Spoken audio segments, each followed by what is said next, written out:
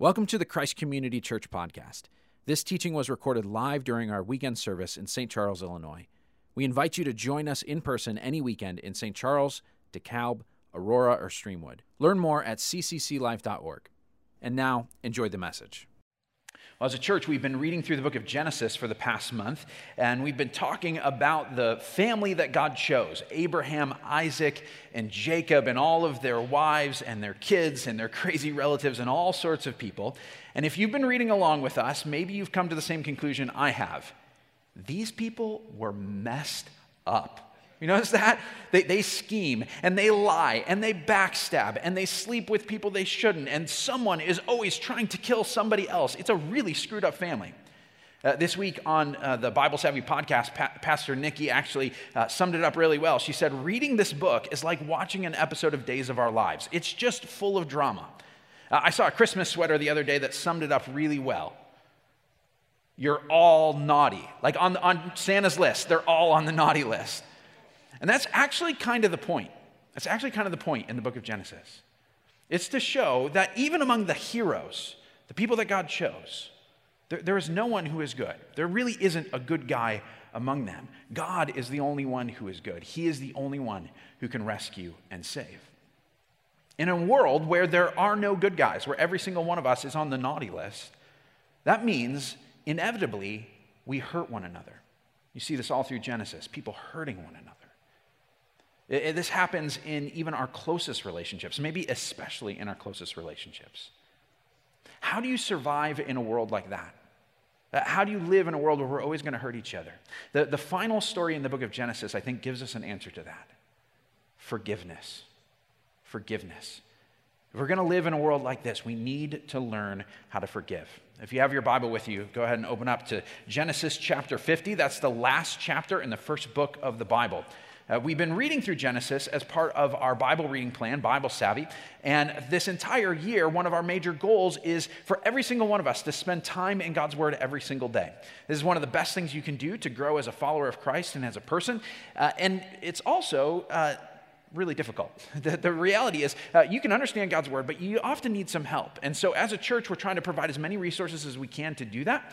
One of the things we're doing is each time we begin a new book of the Old Testament, we are offering a Bible Savvy workshop.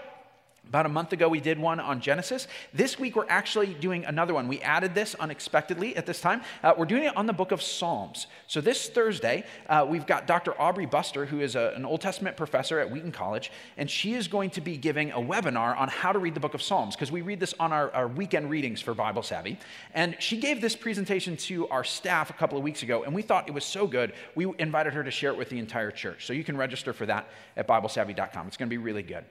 Now, let me give you the backstory on Genesis chapter 50. This is the final scene in the Joseph story. Now, Joseph's story covers about 14 chapters, and it is one of the most beautiful stories in all of the Bible. I encourage you to read it for yourself. But here's what you need to know to understand this particular scene. Joseph had 11 brothers, and his brothers ruined his life. They ruined his life.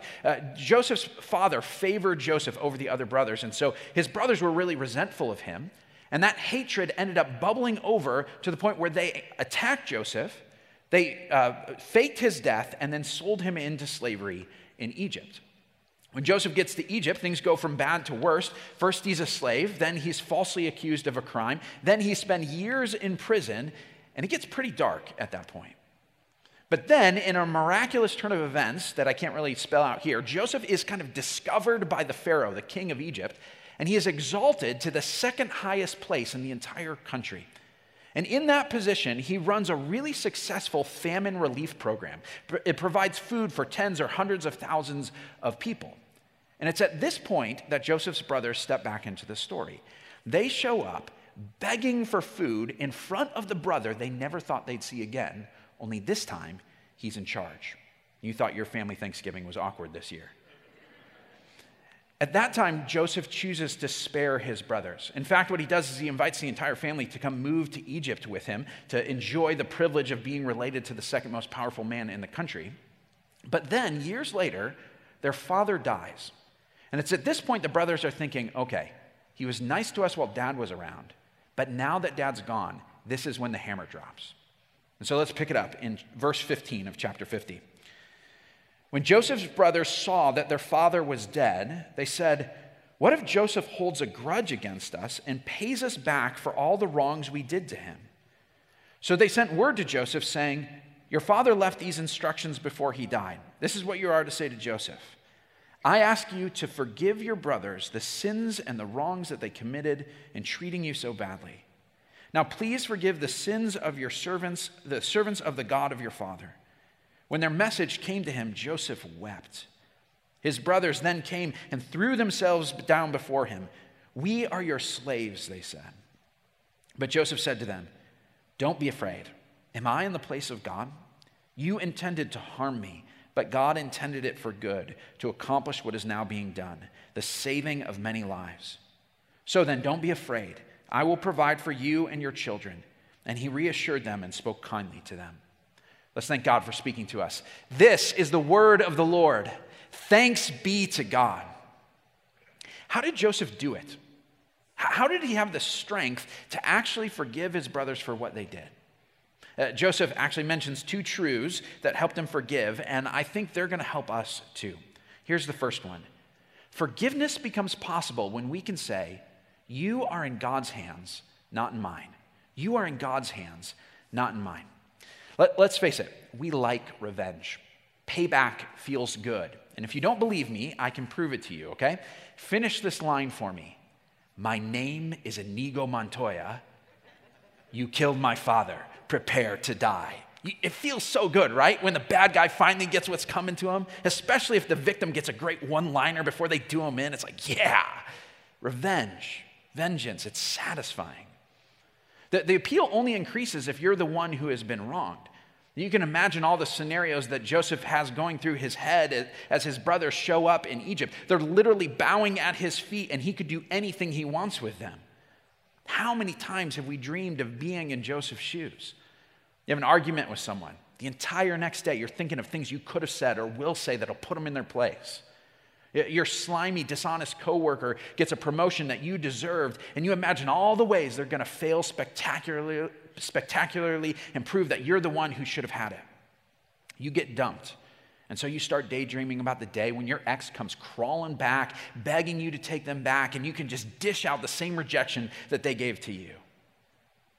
You've been wronged, and payback sounds delicious. But why? It's sort of because there's a sense of justice, isn't it? Right? It doesn't just sound good, it almost sounds right. And Joseph's brothers seem to know this. Look at how they describe what they did. They describe their own actions as all the wrongs we did to them, the sins and the wrongs that they committed, treating them so badly. Verse 18, they offer to become Joseph's slaves. Essentially, they're saying, you would be right. It would be fitting if you did to us what we did to you and put us into slavery. And they're right in a sense. When someone knowingly wrongs another person, there is justice in seeing that person punished. But if that's true, why is it in the Bible, both in the Old Testament and the New Testament, it repeatedly says, do not get revenge or repay evil for evil? Because that is not our job. Look at what Joseph says in verse 19. He says to his brothers, do not be afraid. Am I in the place of God? Am I in the place of God? Joseph doesn't deny that his brothers should have been punished. But what he says is, that's not my job. God can handle that. And yet we try to do it all the time. Obviously, we're not wandering around as vigilantes in the middle of the night, nabbing criminals like Batman or something like that. But when we've been wronged, we try to take the law into our own hands. We try to make other people pay. Sometimes we do this in big ways. I see this far too often in divorce situations. Your ex-spouse has wronged you, and so you try to make them pay, sometimes literally in the financial settlement, or you just make the court battle into a slugfest, or you trash them to their friends and their family, make sure that they know exactly what they did to you.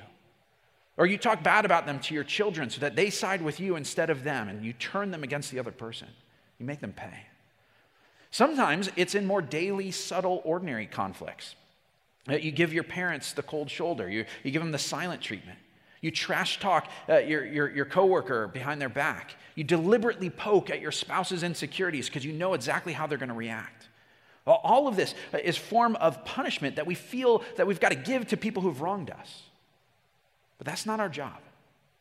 Sometimes I see this with my kids. There are times when they're playing together and one of them will, break a house rule, and one of the other kids will start to kind of scold or even discipline the other kid, and they're using a voice that sounds very familiar. On the good days, it's the voice of their mom, kind of, kind but firm in talking about it.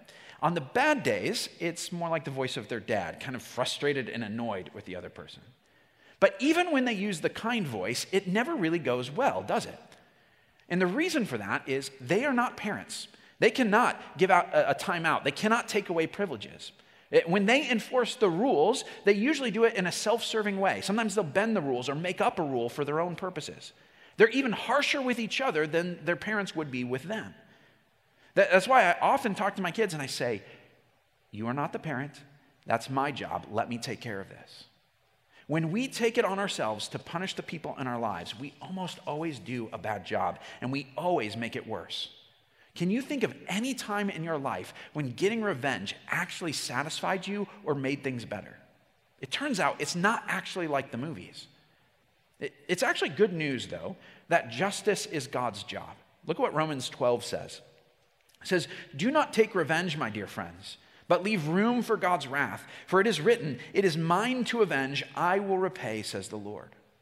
Notice that Paul doesn't say, don't get revenge because God is too kind and loving to judge people. He says, don't get revenge because God will do that. He will take care of that. Now, why is that good news? It's because God is the only one who can shoulder the weight of vengeance. God is the only one who can repay evil without becoming evil himself. God is the only one who is never too harsh and never too lenient. You can trust God. When we take revenge, here's what we're saying. We're saying, God, I don't trust you to make sure that there's fairness in this situation. I think that you're going to let this person get away with hurting me, and so I need to take care of it. How do we actually unclench our hands and put someone into God's hands? We do it through prayer, deliberate prayer. We've got to be honest with God and say, God, I am angry. I am hurt. I want revenge here. But I am placing this person in your hands. Either bring them to justice or bring them to repentance. But either way, I'm going to trust you to make sure that they face the reality of what they've done. And that's the sort of prayer that you usually need to pray over and over again until you settle that. How does that help us forgive? When you place someone in God's hands, what it does is it loosens your grip on that person. You no longer have to spend so much time and mental energy and emotional energy worrying about that person because you know God's handling it. And God is going to make sure that they grapple with the reality of what they've done. Even when God brings someone to repentance, this is what repentance means. It means that someone with their heart says, I was wrong, I hate that I've done this, and I deserve the consequences of my actions. I don't want them, but if I got them, it would be right. That's what repentance means. It means facing and owning your sin. And so when people repent, God forgives them. And so when God forgives someone, it opens you up to be able to forgive them too. The other thing that happens is when you put someone in God's hands, you remember how God has treated you. When you ask God to deal with someone else's sin, it reminds you how God has dealt with your sin. You remember what you deserve for what you've done, and you are humbled by how much you've been forgiven. And that softens you, and it enables you to forgive the other person who has wronged you. You know that they're in God's hands, God's just and merciful hands, not yours. Here's the second truth that Joseph mentions. Forgiveness becomes possible when we can say, I am in God's hands, not yours. I am in God's hands, not yours. Imagine what it would be like if you were confined to one room all day, every day for your entire life.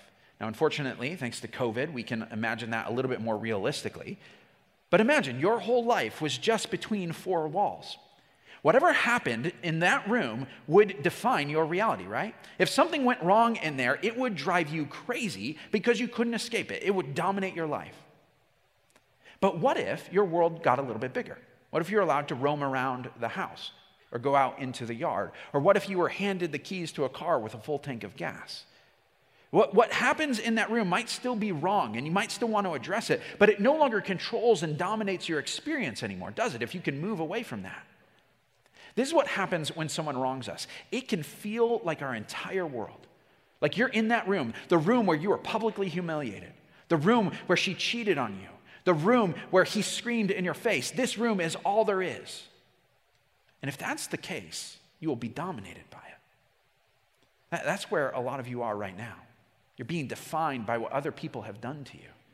You can't stop thinking about it. They're living rent-free in your head, as the saying goes. You're still stuck in that little room with them. But what if I told you that room wasn't the entire world?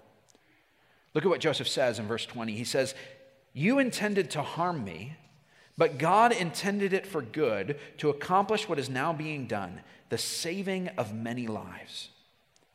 Joseph has a choice of how he's going to tell the story of what happened to him. He can either say, "My brothers hurt me," or he can say, "God blessed me." Now, which of those stories does Joseph choose to tell? Both of them. Both of them. And it's important to tell both stories. If you choose just the story, "Those people hurt me, that person hurt me," it may be true, but it's incomplete.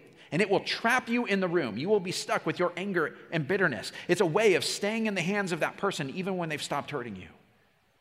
On the other hand, you could choose to tell the story, "God blessed me." And that may be true, but it's not the whole story. And it will leave you in denial. You'll be smiling, putting on a happy face, talking about the goodness of God, but you will never deal with the impact of that person's actions.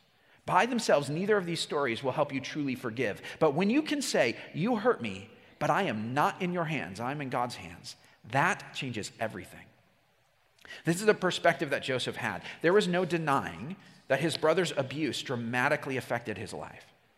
But there was also no denying that God had used those very actions to put him into a place to save hundreds of thousands of lives, including God's chosen people. Now the question is, does God actually do that? Like, is that a normal thing for God? Does he work and use the evil actions of people? There are so many mysteries wrapped up into that question, but the simple answer is yes, he does. God is sovereign. He's in control. He works in all circumstances, not just in spite of human evil, but he actually uses human evil to accomplish his own purposes and plans. How do we know that? Because of the cross, because of Jesus. When Jesus was betrayed by one of his best friends, when the mob cried out to crucify him, when the religious leaders put on a sham trial, when the political leaders sold him out to appease the crowd, Jesus could have gone to every one of those people and said, "You intended to harm me, but God intended it for good to accomplish what is now being done, the saving of many lives." Now, that doesn't mean Judas and Pilate's actions were any less evil. It just means that God's plan encompasses and supersedes and co-opts human evil decisions. Now, the more you think about that, the more paradoxes and questions it's going to generate, and that's okay. We're brushing up on the edges of things that are beyond our understanding. But here's what we can know for sure. No human being has the power to upend God's plan or invalidate his love. Let me say that again. No human being has the power to upend God's plan or invalidate his love. That is good news. When we are wronged by someone, it is natural for that to become the story of our lives. Because they did this to me, I am damaged goods. I will never be free from my pain. I have no hope. I am unlovable. And when that's your story, you tell yourself, unless I get payback, I will always be their victim. But friends, let me tell you a truer story. You are in God's hands, not theirs. God gets to say who you are, not them. God is writing your future, not them. God declares your value and your worth, not them. They do not have the power to ruin your life. And because of Jesus, we know the bigger story that God is writing. It's the story of how brokenness grows into wholeness, where death is overcome by life, where the powerless are seated in heavenly places to rule with Christ. We are in his hands, not the hands of the people who hurt us. Now, when you can say this, when you can say, you are in God's hands and I am in God's hands, it is much easier for us to say, so I can forgive you. I can forgive you. But what exactly does forgiveness mean?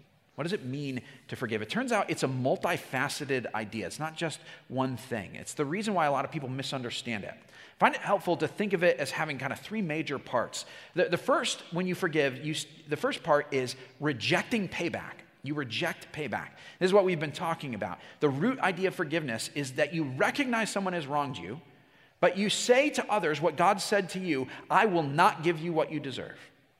The second aspect of forgiveness is when you release resentment.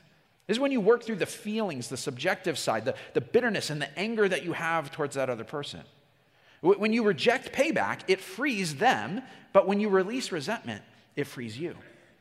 Nelson Mandela spent 27 years in prison for opposing apartheid, and when he was released, this is what he said. He said, "As I walked out the door toward the gate that would lead to my freedom, I knew if I didn't leave my bitterness and hatred behind, I'd still be in prison. I'd still be in prison." Now, as you can imagine, this is a process. In everyday acts of forgiveness, it might not be a very long process. You get in a fight with someone, you resolve that. It might take an hour or a day to kind of cool down. But with more serious things, infidelity and abuse and betrayal, it can take months, years, a long time. And it's okay if it takes time. It doesn't mean that you'll never think about what happened to you. It doesn't mean that you won't feel sorrow or pain for that. But what it means is this, is when you get to that place, when it comes into your mind, you will no longer feel that burning hate and anger and bitterness towards that person. You will have let that go. How do you work through that process of releasing your resentment? Again, it takes a lot of prayer. It takes a lot of prayer. In just a few minutes, we're going to go through a prayer exercise that you can actually use kind of in your personal times of prayer to help work through your anger and resentment. It also usually involves talking with someone about this. And I don't just mean gossiping about what someone did or trashing on someone. I'm talking about going intentionally to a trusted friend or a mentor or a counselor and working through those feelings of resentment. If you don't know who to talk to about situations like this, our care ministry would love to help you with that. We'd love to get you in touch with a care night group or a counselor that we can recommend to give you someone to talk through with this. It might also mean talking to one of our elders and having them talk about the situation and pray with you about it. Actually, today, if you're working through something, we would love to have someone pray for you even today. You can text the number on the screen, and a member of our prayer team, a pastor or an elder, will get in touch with you, and we'll pray about whatever's going on in your life. It helps to have people walking alongside you as you go through the process of releasing resentment. The third aspect of forgiveness is when you restore interaction. You restore healthy interaction. Sometimes this aspect is called reconciliation. And this is the hope of the gospel. When God forgives us, after that relationship was breached, when he forgives us, we can be in a relationship with him again. And in turn, when we forgive our enemies, a miracle can happen. Those relationships can actually be healed and restored. That's the ultimate goal. But this isn't always a straightforward thing. For one thing, the relationship rarely goes back to the way it was before. Sometimes it's a really good thing. Even in just kind of ordinary conflicts, not major life-changing things, this is what happens. Couples, when they fight, and healthy couples fight, what they do is when they've resolved the conflict, their relationship shifts subtly. They talk to each other differently. They interact with each other differently. This is how we grow and change in our relationships. But in more serious situations, this is even more important. It doesn't go back to the status quo. If you have been cheating on your spouse, you've been caught using porn, and you are confronted about it, even if someone is willing to forgive you, that doesn't mean it just goes back to how things were. There will be changes. You're going to have to relearn how to relate to each other. There's going to be new boundaries. It will take time for trust to be rebuilt. I've talked with lots of husbands and fathers who know that they've messed things up with their families. And they've come and they've repented, and their families are willing to work on it, but there's still distance. Their family needs to have conversations to process it. There are feelings that they need to work through. And these men feel frustrated and impatient that things didn't go back. They say, I was wrong. I know. I've said sorry. I know that I've changed. God's working in me. Why isn't that enough for them? But the truth is, restoring healthy interaction is not flipping a switch. It doesn't just return to how it was before. And people who push too hard on that process often sabotage and undermine it. Now, when a relationship is restored, the new boundaries that get established are really important. You can reject payback, you can release resentment, but forgiveness doesn't mean you have to trust the person in the same way you did before. If your child is persistently disobedient, if you are being bullied by another student at school, if you have an alcoholic family member, if you are married to a gambler or an impulsive spender, you will need boundaries. Boundaries aren't just sort of requests like, hey, would you do things differently? They are firm lines that limit the destructive impact on other people's actions on your life. Boundaries are another way of saying, I am in God's hands, not yours. And so that's why I refuse to put my mental health or my financial health or my physical safety into your hands anymore. There are some times in some situations when healthy interaction does not mean having a close relationship. This is especially true in situations of abuse. So let me say this really, really clearly. If you are in an abusive situation, God is not calling you to stay there. That is not what forgiveness means. You can get out, you can get help, you are not stuck there. If you are in an unsafe situation, I want to plead with you, please ask for help. Call the police, talk to a school counselor, call up the church, pull aside a pastor and say, I need some help. But please talk to someone. Sometimes the only healthy interaction we can have with someone is from a safe distance. In the cases, though, where healthy interaction can be restored, it's important to know that it can only happen if there is initiation on both sides, where there's a response of both parties. If someone is not repentant for something they've done, there's only so far you can go in the process of forgiveness. On that triangle there, you can work on releasing resentment even without that person. You can deal with your feelings. But the other two aspects, you need some participation, especially restoring the relationship with the other person.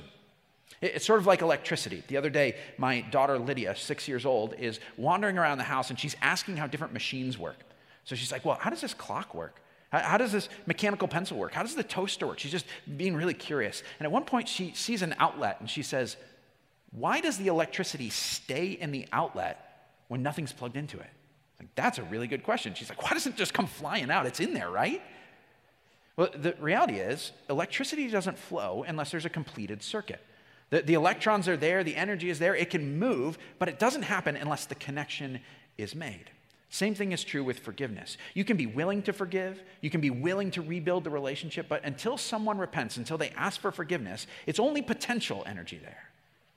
So how does that connection get made? It requires a courageous conversation. Again, there are a lot of situations where it's not a safe option, but for most of us, there are relationships that have been broken, and we need to have the courage to do something risky, to say to that person, I want to talk to you about what you did. It hurt me, it was wrong, but I want to figure this out. Or if you know that you're the person who's done wrong, you need to go to someone and say, I know what I did. I'm sorry, I was wrong, will you forgive me? It's in the humility of those moments that the circuit comes together and things start to move. I think about Daryl Strawberry, our guest for Inspiring Stories back in October. Daryl told the story of his early life, his relationship with his dad. And he talked about how his dad was very abusive, physically and verbally. And as a young man, he cut his dad out of his life. He didn't talk with him. Now, as a result of some of that, Daryl's life went south. He got involved in drugs and all sorts of other things that were really self-destructive. But in the middle of his story, Jesus intersected Daryl's life. And he came to know the power of Jesus' forgiveness in his own life, and it transformed him. And then Daryl began to talk with other people about Jesus. And at one point, he told us this story. He didn't actually share this in the interview we did with him. He actually shared this afterward. He said, one time I was going to a conference at a church, and I was going there to tell my story. And along the way, I had some time before the conference began. I was driving there, and I realized I wasn't that far from the town where my father lived. And he had heard that his father was in the hospital, dying. And he felt, as he was driving there, the Spirit of God say to him, you need to go and talk with your father.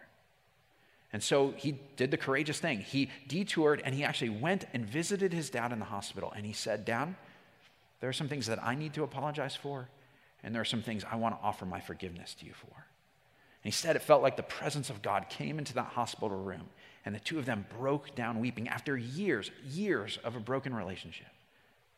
And then and there, they forgave each other. The even more amazing thing is because of that, Daryl got to say to his dad, Dad, I want to tell you what Jesus has done in my life. And he got to share the gospel with his dad right then and there. And his father surrendered his life to Jesus right there before he died, because Daryl was willing to say, I want to offer forgiveness and ask for forgiveness. There is power in forgiveness. Here's how I want to end this. I want us to take a moment before we celebrate communion together to pray for the people who have hurt us, people in our lives that we need to forgive. And to do that, I'm going to simply walk us through the truths we've just talked about. And I want you to ask God to bring someone to your mind that you need to forgive, someone that you've been bitter towards, someone who's hurt you. It might be for something big, it might be for something simple. But either way, I want you to bring a specific person to mind. And I'm going to put 3 statements on the screen. And as we pray, I want you to put that person's name in the blank. And so I'll read the statements. After each one, I'm going to pause and give us a moment to pray about that.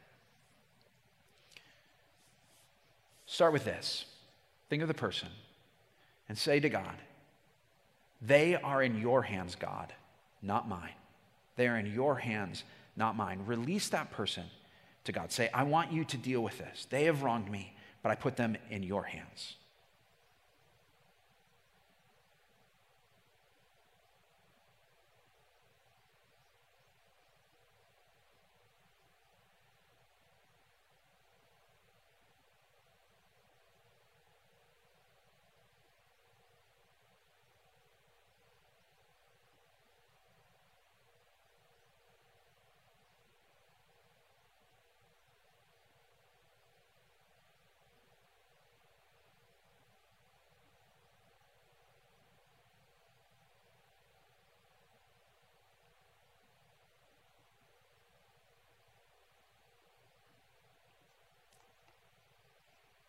Now say to God, God, I am in your hands, not in theirs.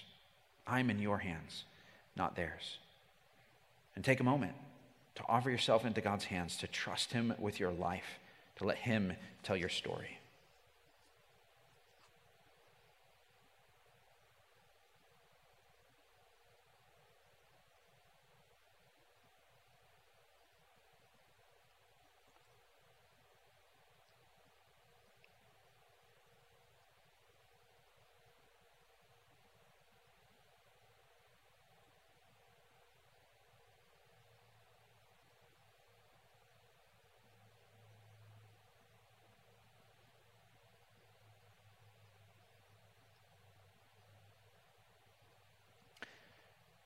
And now say what is true. Forgiveness is possible. You may not feel that, but I want you to affirm it to God, and I want you to ask him to help you forgive. Forgiveness is possible.